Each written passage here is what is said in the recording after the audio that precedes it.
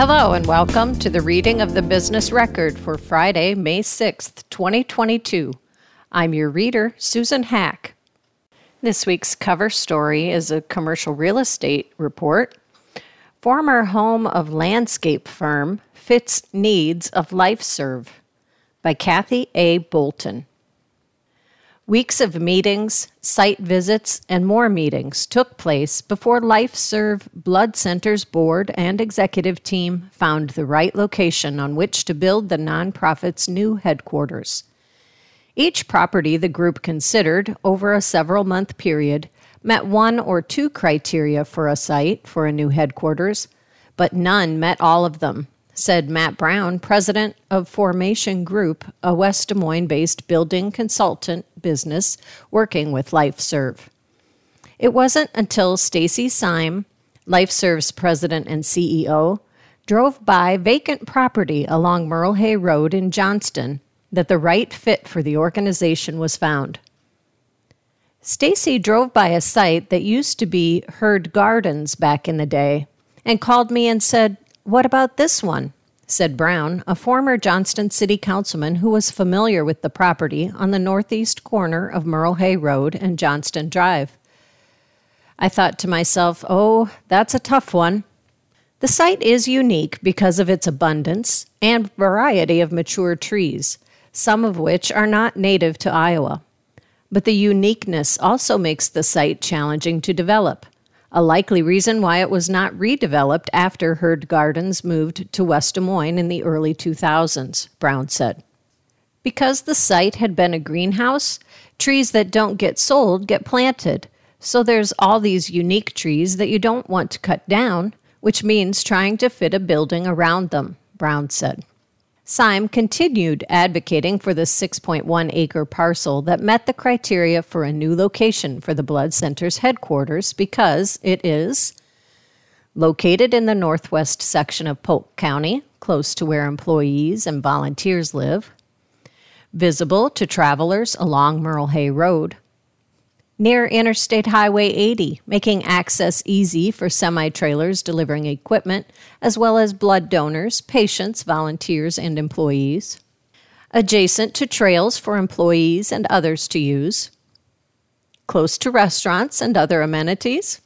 And filled with ample green space that's available to develop into a garden, honoring donors and others. A team of architects and others determined whether a building that fit both current and future needs of the Blood Center could be built on the site with minimal disturbance to the trees. Once the decision was made that this was the site, we haven't looked back, Brown said. The uniqueness of the site has really fit with LifeServe.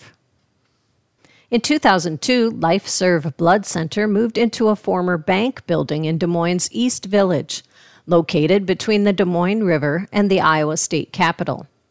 At the time, the area was just beginning its transformation into a bustling district filled with retail shops, restaurants, hotels, offices, and residences. The center's property at 431 East Locust Street occupies nearly a full square block between East 4th and East 5th Streets and East Locust and East Walnut Streets. Beechwood Lounge is located in a century-plus old building located on a sliver of land at 416 East Walnut Street. The three-story building includes administrative offices, laboratory and storage areas, and the donor center. Every bit of supplies that we get in this facility come into our garage and have to go up an elevator to the second floor just to come back down, to basically go back out across a large geographic footprint, Syme said. Over time, we've realized that those inefficiencies are just causing us so many problems. Semi-trailer trucks carrying large pieces of equipment, containers with blood bags, and other supplies regularly drive into the East Village, a pedestrian-friendly neighborhood. In addition, 3 bloodmobile buses regularly come and go from the center's parking lot. In recent years, as more development occurred in the East Village, it became increasingly apparent the Blood Center wasn't a good fit for the area, Syme said. Discussions about moving to a new site began before the start of the pandemic. The discussions were shelved for several months while navigating the world health crisis. Talk of relocating resurfaced in early 2021 as the organization continued outgrowing its site, she said. Future growth involving increased work with cancer patients meant the need for more laboratory space and additional patient rooms. Office space for employees was obsolete. The time had come to begin planning for the future, she said. We had a good sense of what our future workforce as it related to offices would look like, Symes said. We were starting to get a better picture on what some of the things we were going to do with our laboratory. In early 2021, the Blood Center's executive staff and board began exploring whether to remodel the existing building or move. It became quickly apparent that remodeling the current facility would be too costly. Discussions turned to whether to buy an existing building and remodel it or build new, Symes said. At the time, there just wasn't anything that we could affordably remodel and make work, she said. We pretty quickly settled on looking for a piece of land and designing and building new. After the Johnston site was selected, the group hired BNIM Architectural Firm, which has offices in downtown Des Moines, to design the building. Several different building footprints were tried before the group settled on a long, rectangular-shaped, two-story building. The south side fronts Johnston Drive. We've respected those trees that are along Johnston Drive and Merle Hay. We've pulled the building back away from the corner and moved staff parking to the northeast corner of the site so that it's not a dominant feature, she said.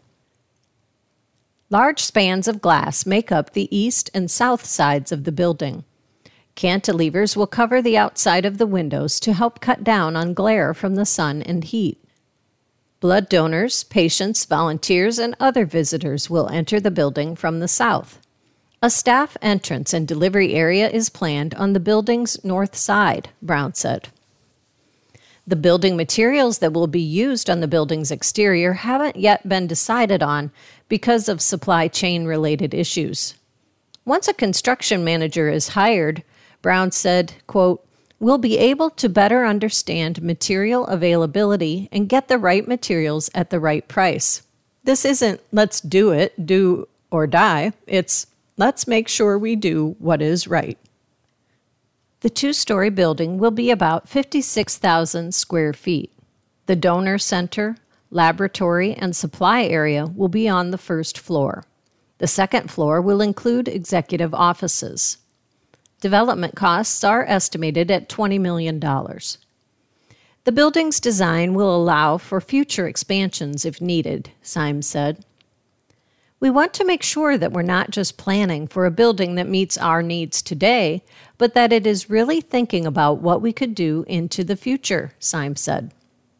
The center likely will move to its new location in Johnston in spring of 2024. The Blood Center's current property will likely be put on the market in the coming weeks, Symes said. Bill Wright, a senior managing director at CBRE Hubbell Commercial, and his team at the West Des Moines Company will be the listing agents, she said. An asking price for the property, which includes nearly 2.5 acres and is valued at $5.7 million, will not be included in the listing. The center likely will move to its new location in Johnston in spring of 2024. We're going to ask potential buyers to put a bid on the property, and we'll consider all of the offers at the same time, Symes said. We've heard lots of ideas from people who are interested in the property. It'll be exciting to see how this site is redeveloped. In a sidebar to this story, LifeServe by the numbers. In 2010, the Blood Center of Iowa and Siouxland Community Blood Bank, both nonprofit blood centers, merged to become LifeServe Blood Center, which serves Iowa, Nebraska, and South Dakota. The data is for 2021. Number of blood products sent by LifeServe Blood Center to its hospital customers and other blood centers, 161,588. Registered LifeServe donors, 141,348. First-time donors, 10,274. Mobile blood drives held in Iowa, Nebraska, and South Dakota, 2,415. Blood drive coordinators, 1,867. LifeServe employees, 340. Hospitals in Iowa, Nebraska, and South Dakota served only by LifeServe, 157. Donor sites in Iowa and South Dakota, 11. A donor site is opening in May in Pella, and another opening in the fall in Aberdeen, South Dakota. Also related, LifeServe Blood Center will continue to have a donor center in downtown Des Moines after it moves its headquarters to Johnston, said Stacy Syme, the group's CEO and president. The group will begin looking for a new site for the downtown donor center in late 2022, she said. It will be somewhere that we have parking access and bus access, she said. Since the pandemic, more people are working from home, prompting LifeServe to open donor centers in areas in or near neighborhoods, Christine Hayes, LifeServe's Vice President of Operations, said. There are still people working downtown, and we want a presence down there for them, Hayes said. You'll see us have a donor center footprint downtown very similar to what we now have in Ankeny or Urbandale or West Des Moines. It just won't be surrounded by corporate headquarters like it is today. And another related piece, what was Hurd Gardens? The name Hurd began being associated with landscaping in 1928 when Clyde Hurd, a horticulture professor from Idaho, opened Hurd Landscape Services on Hickman Road in Des Moines, according to a timeline at WrightOutdoorsSolutions.com. The company later moved to 5 acres along Beaver Avenue. In the 1950s, Bill Hurd, Clyde's son, bought 14 acres along Merle Hay Road in Johnston, where he moved the nursery, operating it under the name Hurd Gardens Limited. Bill Hurd was a landscape advisor for the White House grounds under 4 U.S. presidents, according to the timeline. His specialty was growing lilacs, which he turned into a small mail-order business. The company was purchased in 1991 by Bob and Mary Ann Rennebaum, who continued to operate it as Hurd Gardens. In 2001, the business was moved to a 40-acre site near the Raccoon River in West Des Moines. 6 years later, Wright Service Corp. Purchased Hurd Gardens. The landscaping business site in Johnston has not been redeveloped since Hurd Gardens left, according to Adam Plagy, Johnston's economic development manager. Many projects have been conceptualized for the former Hurd Gardens property over the years, including car dealerships and light industrial buildings, which would have been a stark contrast to the property's legacy and current tree-covered state, Plagy wrote in an email. However, LifeServe Blood Center's life-giving mission and redevelopment concept are a wonderful continuation of Hurd Gardens' legacy of bringing life to the city through the many trees and flowers Hurd Gardens cultivated, Plagy wrote. Many of those trees will continue to grow on the now LifeServe property. LifeServe will also put the property to good use for their own life-giving mission, he said. Now turning to the HR and Education section, a guest commentary. Maybe try shaking up your teams with an outsider to inspire innovation. Submitted by Carl Verriger, Associate Professor of Management at Drake University. All good researchers invent questions that we don't yet know the answers to. Then go out and try to find those answers.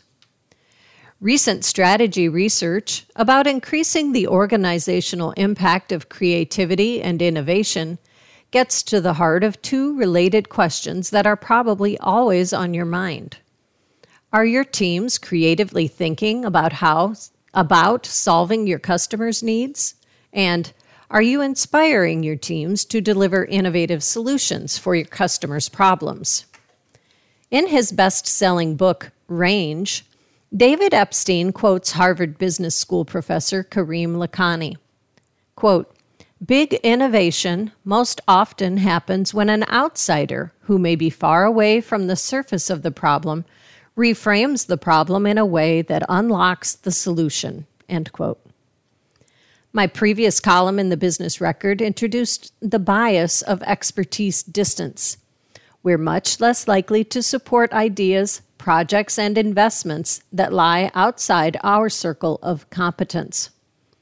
Sometimes, though, according to a new study by Amit Jain and Will Mitchell in the Strategic Management Journal, the best way to wow our customers is by deliberately stepping outside that circle, or by shaking up our teams and our own thinking to bring in the new ideas of an outsider.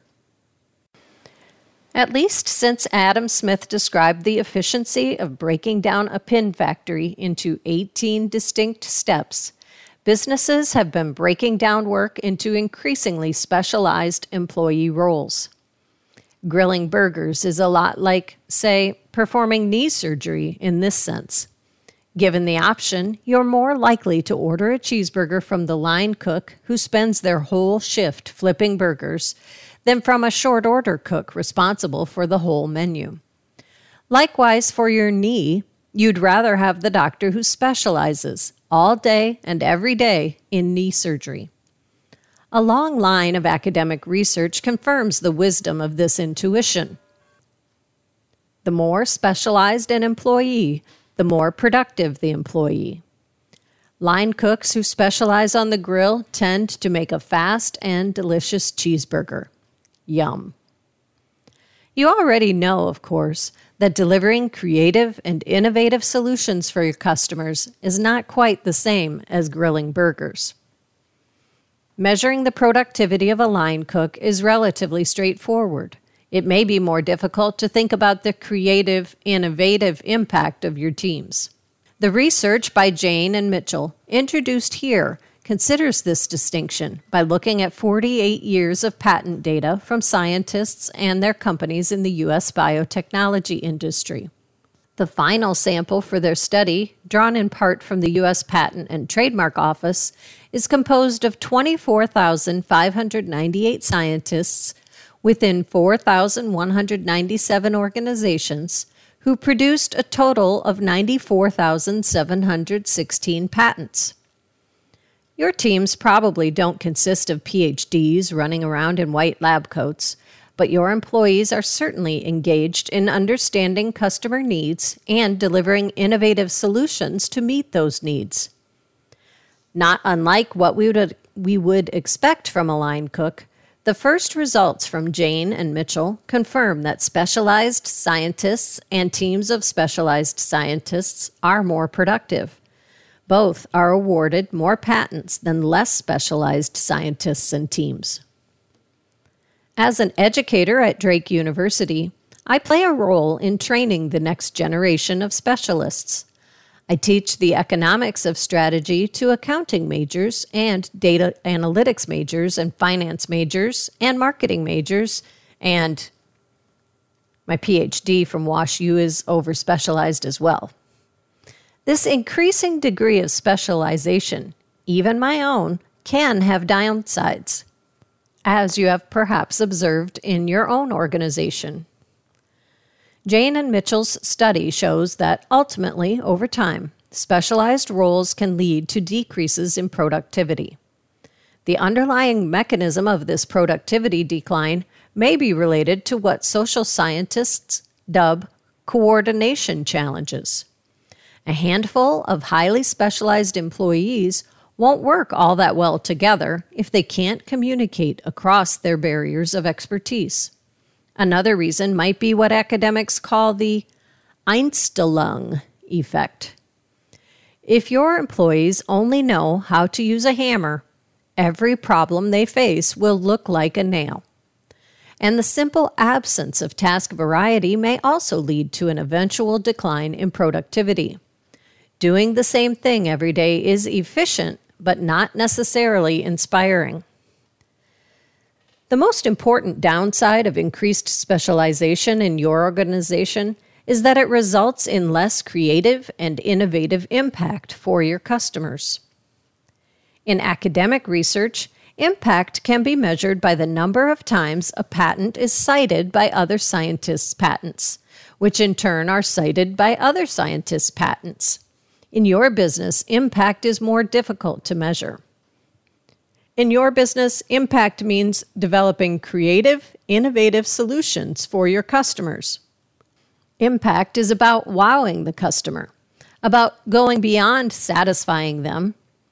Impact is really about asking the questions your customers might ask before they ask them. And that's the underlying spirit of research. That's not to say incrementally productive thinking isn't vital to your company's success.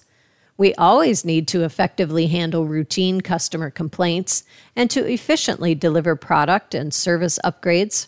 The accumulation of organizational skills and knowledge is invaluable. The more elusive question is, how can we inspire our teams to think beyond the routine and the standard? How can we ourselves think more innovatively? One answer comes from the delightfully titled book by Ozan Varol, Think Like a Rocket Scientist. Hold on, you say. Aren't rocket scientists super highly specialized? According to Varol, being a rocket scientist isn't about understanding relativity. It's about a way of thinking that embraces uncertainty and unknowns. Rocket scientists don't focus on simple answers. They first seek to ask the challenging questions no one else is yet asking. Varol is worth quoting at length here. Quote, obviously, answers aren't irrelevant. You must know some answers before you can begin asking the right questions. But the answers simply serve as a launch pad to discovery. They're the beginning, not the end. Be careful if you spend your days finding right answers by following a straight path. End quote. If the solution to your customers' problems is always found along a straight path, they might someday soon not even need what you're selling. The title of Rosabeth Moss Kanter's newest book is Think Outside the Building. Her message is that maybe you can't simply think outside the box anymore. Maybe to deliver creative and innovative impact for your customers, you need to start thinking outside the building. Jane and Mitchell seek to both ask and answer this question.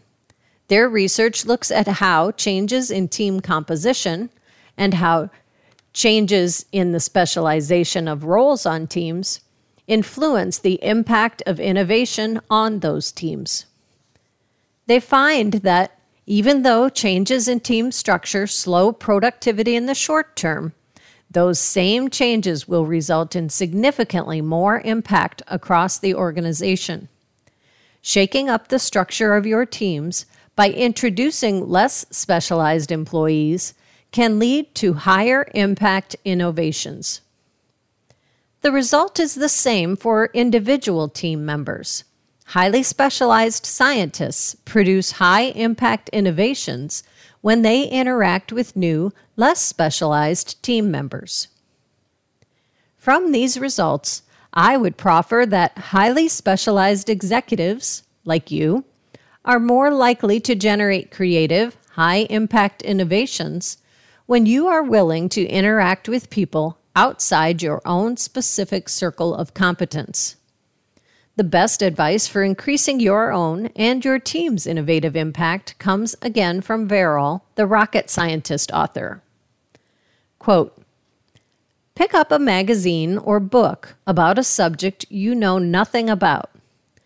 Attend a different industry's conference. Surround yourself with people from different professions, backgrounds, and interests. Instead of talking about the weather and repeating other small talk platitudes, ask, what's the most interesting thing you're working on right now? End quote. My summary of Jane and Mitchell for you: maybe thinking less specialized can sometimes be more impactful. Another thought for human resource executives: take a look at your job postings. Are you only seeking to hire specialists strictly defined for your open positions? Or are you maybe willing to interview the liberal arts major who studied, say, Russian literature? And my final research question to prompt something you're maybe not thinking about: should you pay for your employees to take classes on baking German breakfast rolls or reading Dostoevsky, or really anything at all that inspires them? Pixar pays for these kinds of classes. But Pixar is just a creative company, right? That's my point. So are you. Your customers will pay you for creative and innovative solutions. Maybe think about thinking outside your circle of competence to think about those solutions. An editor's note: Carl Verriger will periodically write for the Business Record about academic research related to business strategy that leaders should be thinking about. Have an idea you'd like Verriger to look into? Email him at carl.verriegger@drake.edu.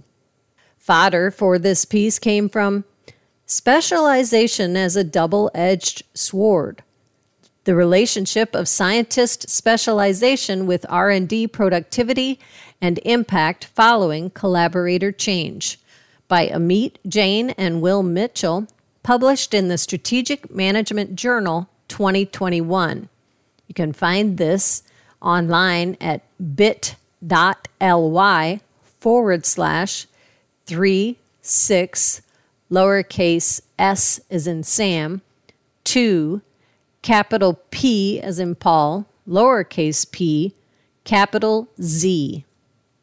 The Business Record announces an event in its Power Breakfast series: To Use Your Platform or Not. Businesses, Community, and Social Impact.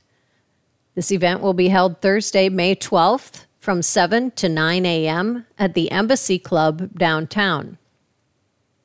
From inclusion to sustainability to political influence, businesses today are expected to focus on much more than profits. This corporate social responsibility discussion will focus on trends that are driving many consumers, recruits, and existing workforce to look at how conscientious a business is. We'll also talk about what goes into the decision to speak up or get involved with issues that may not directly be tied to an organization's line of work.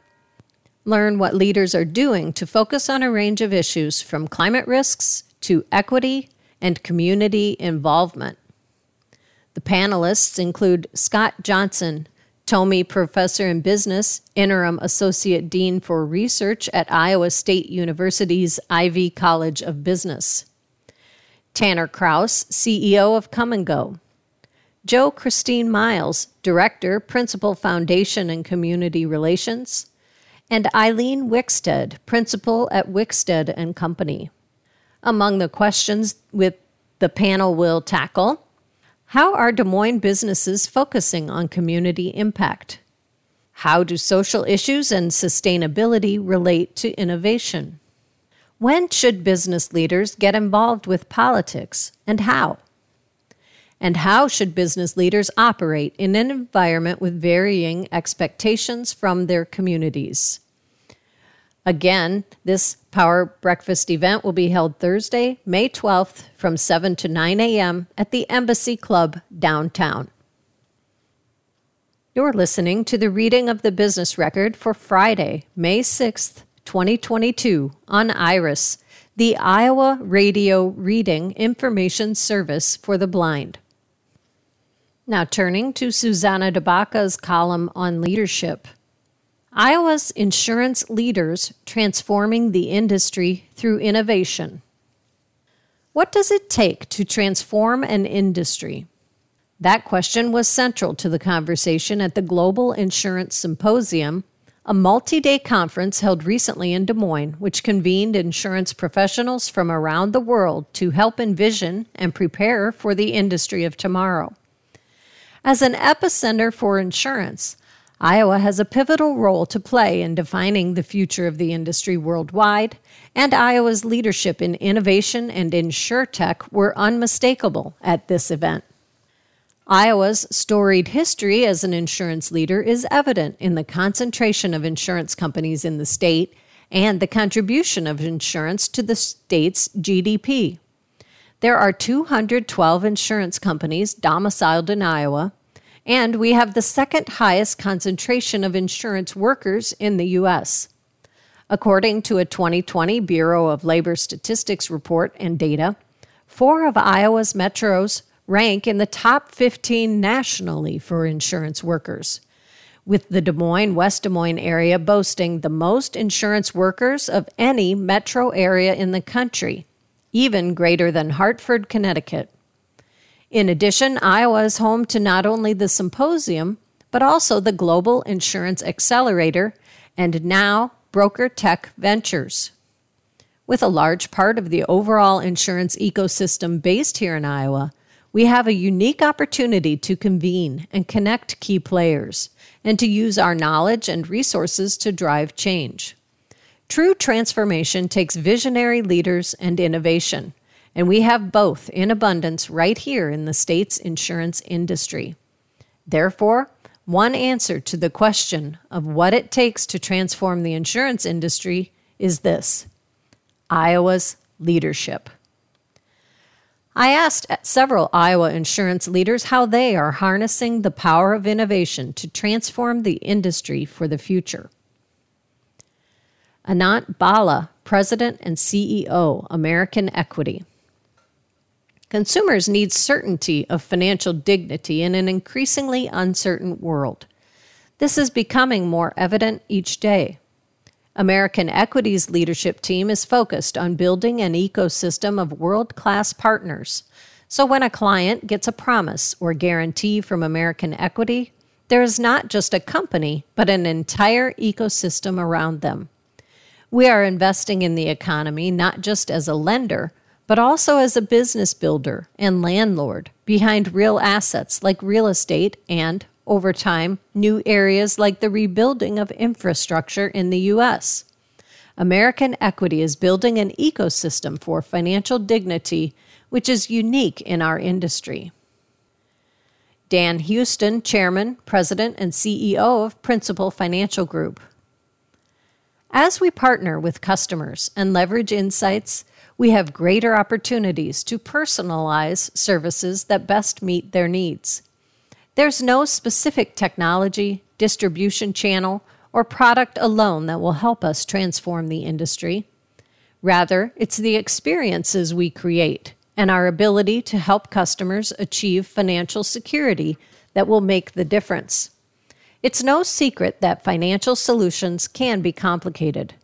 As an industry, we need to simplify the way we communicate and leverage both digital and human experiences. Scott Jean, President and CEO of EMC Insurance Companies. At EMC Insurance Companies, we know that innovation can lead to enhanced products and services, better processes, engaged employees, and improved top and bottom lines. It's so important we have incorporated innovation into EMC's corporate mission and values statements. Also, we recognize that creating a culture of innovation doesn't happen overnight.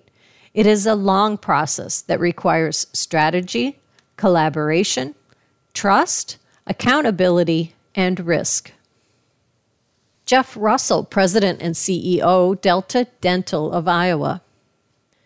Innovation has to be more than a department. It must be integrated into the company's DNA. Delta Dental is embedding innovation into every area of our company through our work with organizations like the Global Insurance Accelerator and deep understanding of our customers' future needs. We are offering products that incentivize members to complete their regular dental and vision preventive exams, as well as plans with personalized benefits that recognize members' unique needs.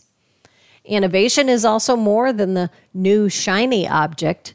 Innovation is about improving operations and making life easier for all our customers, members, providers, brokers, and employers. Tom Swank, President and CEO, American Enterprise Group. As leaders, we need to encourage employees to think differently, challenge the status quo, and empower them to find solutions to get better each day in every way for our customers, distribution partners, each other, and our communities. The journey to becoming an innovative, agile organization is one of triumphs and obstacles, both of which provide important lessons. Traditional organizations are static, relying on what has always worked.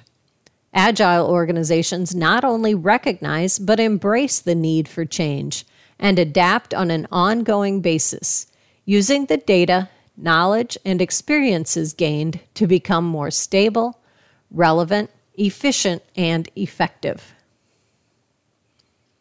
Terry M. Vaughn, Professional Director of the Emmett J. Vaughn Institute of Risk Management and Insurance at the University of Iowa. The insurance industry plays a critical role in helping individuals, businesses, and society deal with risk. The insurance mechanism makes the costs of risk transparent to society, and through their products, services, and pricing, insurers provide the tools and incentives to address them. They help their customers reduce the impact of unexpected events and manage for an uncertain future. Innovation and technology can enable the industry to serve their customers more efficiently and effectively. At the end of the day, the most important thing is to stay true to the critical role it plays in risk management. And Ellen Willardson, Chief Innovation Officer, Holmes Murphy. We surround ourselves with great people. This includes Holmes Murphy's recent additions of a Chief Analytics Officer and Chief Technology Architect. These additions, along with our other great staff, help bring to life what we hear from the voice of our clients.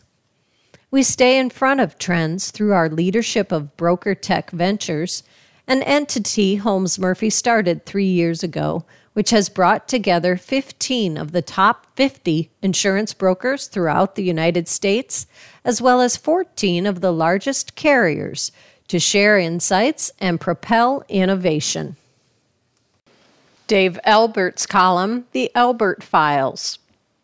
What will AI say? If you don't have enough to worry about with climate change, the pandemic, and war in Eastern Europe, here's one more thing to consider. Artificial intelligence is language aware. Not like Siri or Alexa.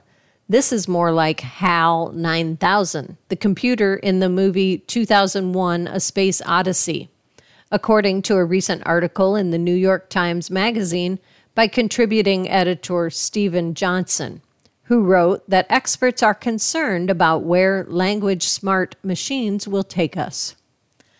Some scenarios are not comfortable. For example, if you think unchecked social media is harmful and disruptive, imagine what it could be like when we turn the keys over to AI drones that make up the rules and stories as they go. Do machines understand the difference between right and wrong? Can they be programmed to follow a moral code? Whose code will they follow? Those are some of the questions that worry AI experts. And while it can be argued that things are okay for now, who is to say that the entire apple cart won't be upset by some technology tyrant of the future? What makes you think some tyrant isn't already at work, placing malevolent code, code deep within the ever-expanding vocabulary of supercomputers that are already language aware. I realize my rantings sound a bit like Chicken Little. I hope that's all they are, and that the sky doesn't fall. But that's not the sense I got when I read Johnson's April 15th article in the Online Times magazine. The headline was, "AI is mastering language. Should we trust what it says?" The article is more than 9,700 words, and I doubt that I can do it justice in my 600 words, but I'll attempt a quick summary. First, the supercomputer featured in the piece is in our backyard. It's one or more of the 3 Microsoft server farms built in suburban Des Moines in recent years. Although it's unclear which Microsoft facility or facilities are involved, Johnson wrote, quote, "The whole system is believed to be one of the most powerful supercomputers on the planet," end quote. This supercomputer, he added, has been involved for several years in, quote, "deep learning," end quote, which means it attempts to, quote, "solve problems through endlessly repeating cycles of trial and error," end quote. Scientists say this large language model, LLM, teaches computers to fill in blanks, much like laptops and cell phones do when they anticipate text and spell out Wednesday when you type WED. Large language models search the internet and bring back answers, much like the voice programs Siri and Alexa, but on an infinitely broader scale.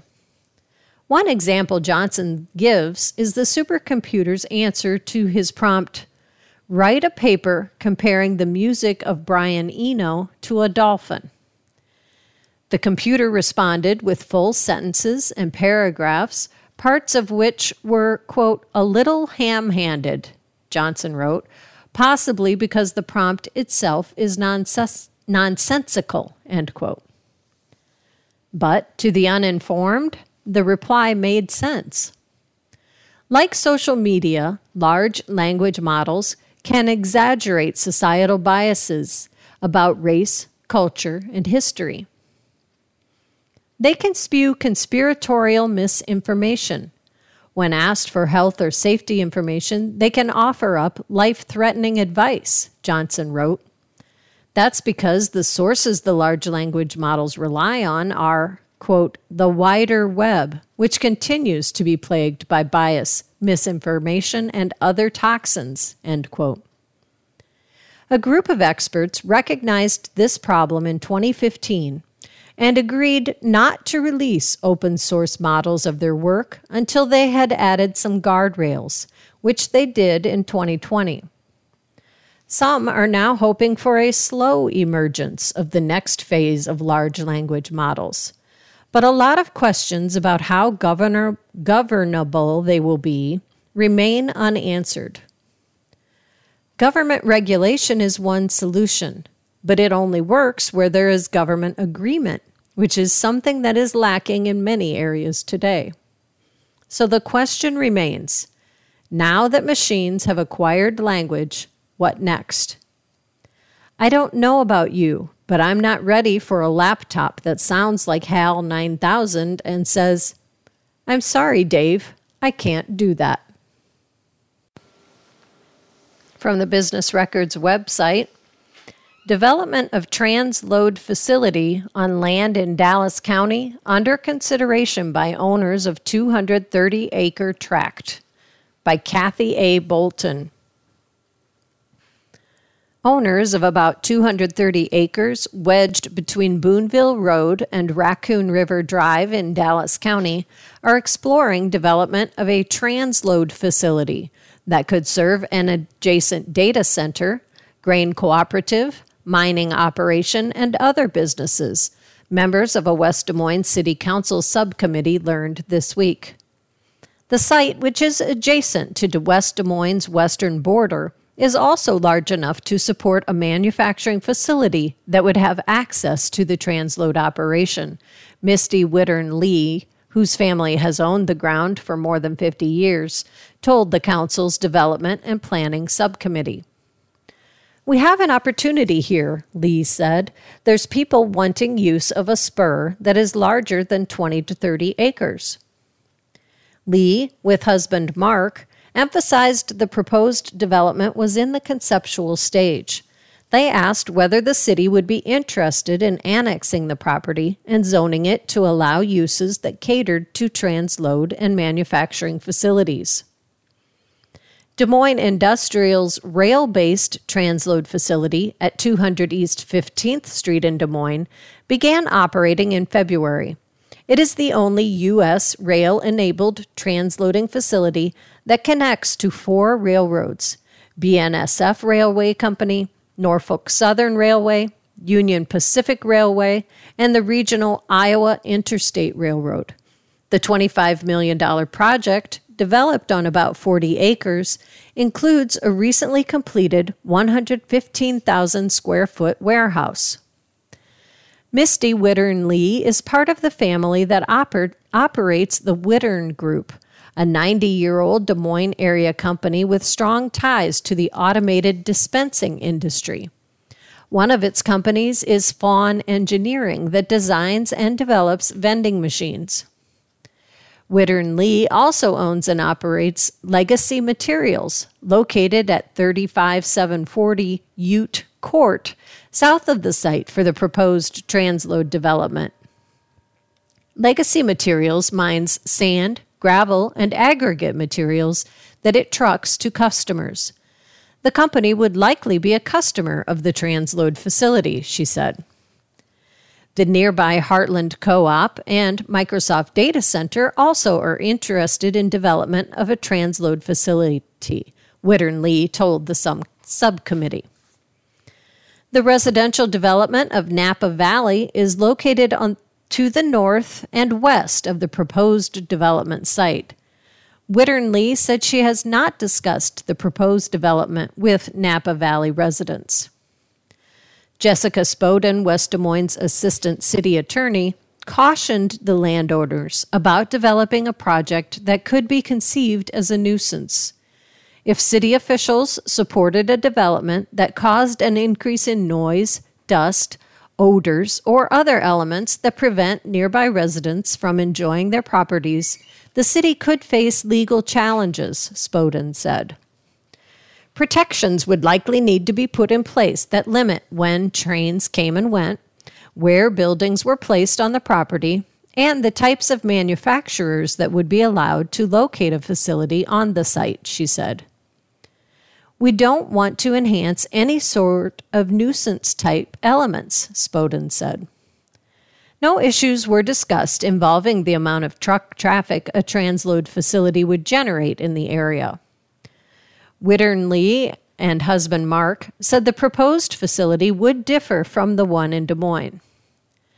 That facility is smaller and is basically a warehouse next to a set of tracks, Lee said. This lends itself to opportunities beyond that, not just the warehousing and storage of materials. This is completely different because of its size and magnitude, she said. Council members Renee Hardman and Matt Kinney both said they needed more information before deciding whether to support the proposed development. Issues related to noise, light, and infrastructure to the development need to be addressed, they said. Also, they said they would need assurances that manufacturers that located on the site would not be involved with the use of hazardous or flammable materials. I will certainly keep an open mind, McKinney said. I do want to understand what sort of protections will be put in place to reduce potential nuisance items. Community Foundation announces largest gift ever with $45 million from Macomber Estate. The Community Foundation has received its largest gift in its history, $45 million that will create endowments benefiting 8 local organizations. The gift by lifelong Des Moines residents Harriet and Locke McComber was announced during the Foundation's annual Celebration Luncheon held at the Community Choice Convention Center in downtown Des Moines on Monday, May 2nd. Locke McComber, who was a retired chairman of the board and president of the former Valley National Bank, died in 1998. Harriet, described in her obituary as a patron of the arts and who worked for a time at Yonkers Department Store in its promotion department, died in 2020.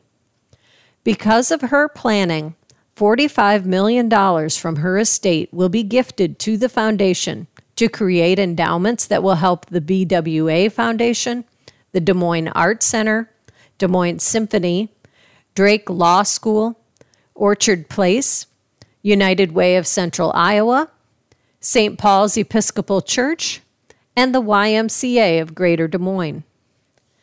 The McCombers were actively involved in local organizations throughout their 40 years of marriage. After Locke died, Harriet continued her involvement through volunteering and charitable giving.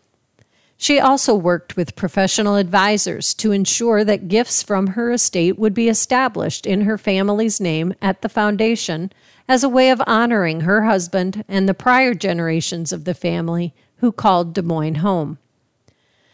Christy Naus, Community Foundation president, said Harriet McComber was very intentional in planning for how her estate would be invested to help the community. She was so intentional in sharing the history and the reasoning behind the organizations, Naus said in comments made ahead of the event. Some of them were in honor of her late husband, and she was diligent in fulfilling his intentions. Or she knew these organizations that meant so much to him and wanted to leave money in support of things he would have wanted. Naus said Harriet McComber would bring pages of handwritten notes documenting her family's history with an organization to meetings and wanted that documented in the funding agreements. She wanted these organizations to know why they were so important, Naus said. There was always some sort of meaningful connection, and she wanted that documented for the long term so that 100 to 150 years from now, they would know why the McComber family supported the organization and know the footprint they had on the organization throughout time. It was not the typical fund agreement experience. There was a lot of work and attention, Naus said.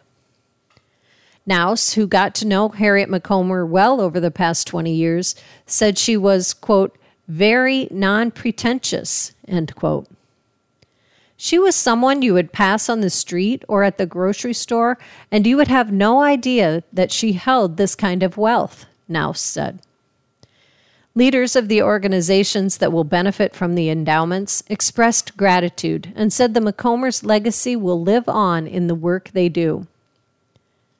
With this financial support, the Arts Center can more fully participate in the art of our time, bringing contemporary art and diverse audiences together through major exhibitions, as well as acquire works of art that have been out of financial reach in the past, said Jeff Fleming, director of the Des Moines Arts Center, where Harriet McComber served on the board and was later an honorary trustee.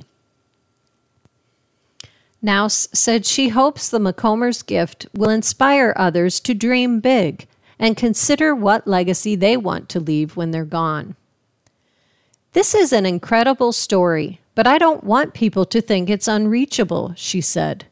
Any long-term support like this means so much to our nonprofit sector. I just hope that it does inspire people to think about the legacy they can leave through their estate and their good planning to the community and organizations they love. It just means so much, she said. The gift will increase assets the foundation manages for charitable giving to nearly $900 million. Last year, the foundation awarded nearly $52 million in grants to 2,377 organizations. And that does it for today's reading of the Business Record for Friday, May 6th, 2022. I'm your reader, Susan Hack. You can access a recording of today's reading on our website, iowaradioreading.org, anytime. Thanks for listening.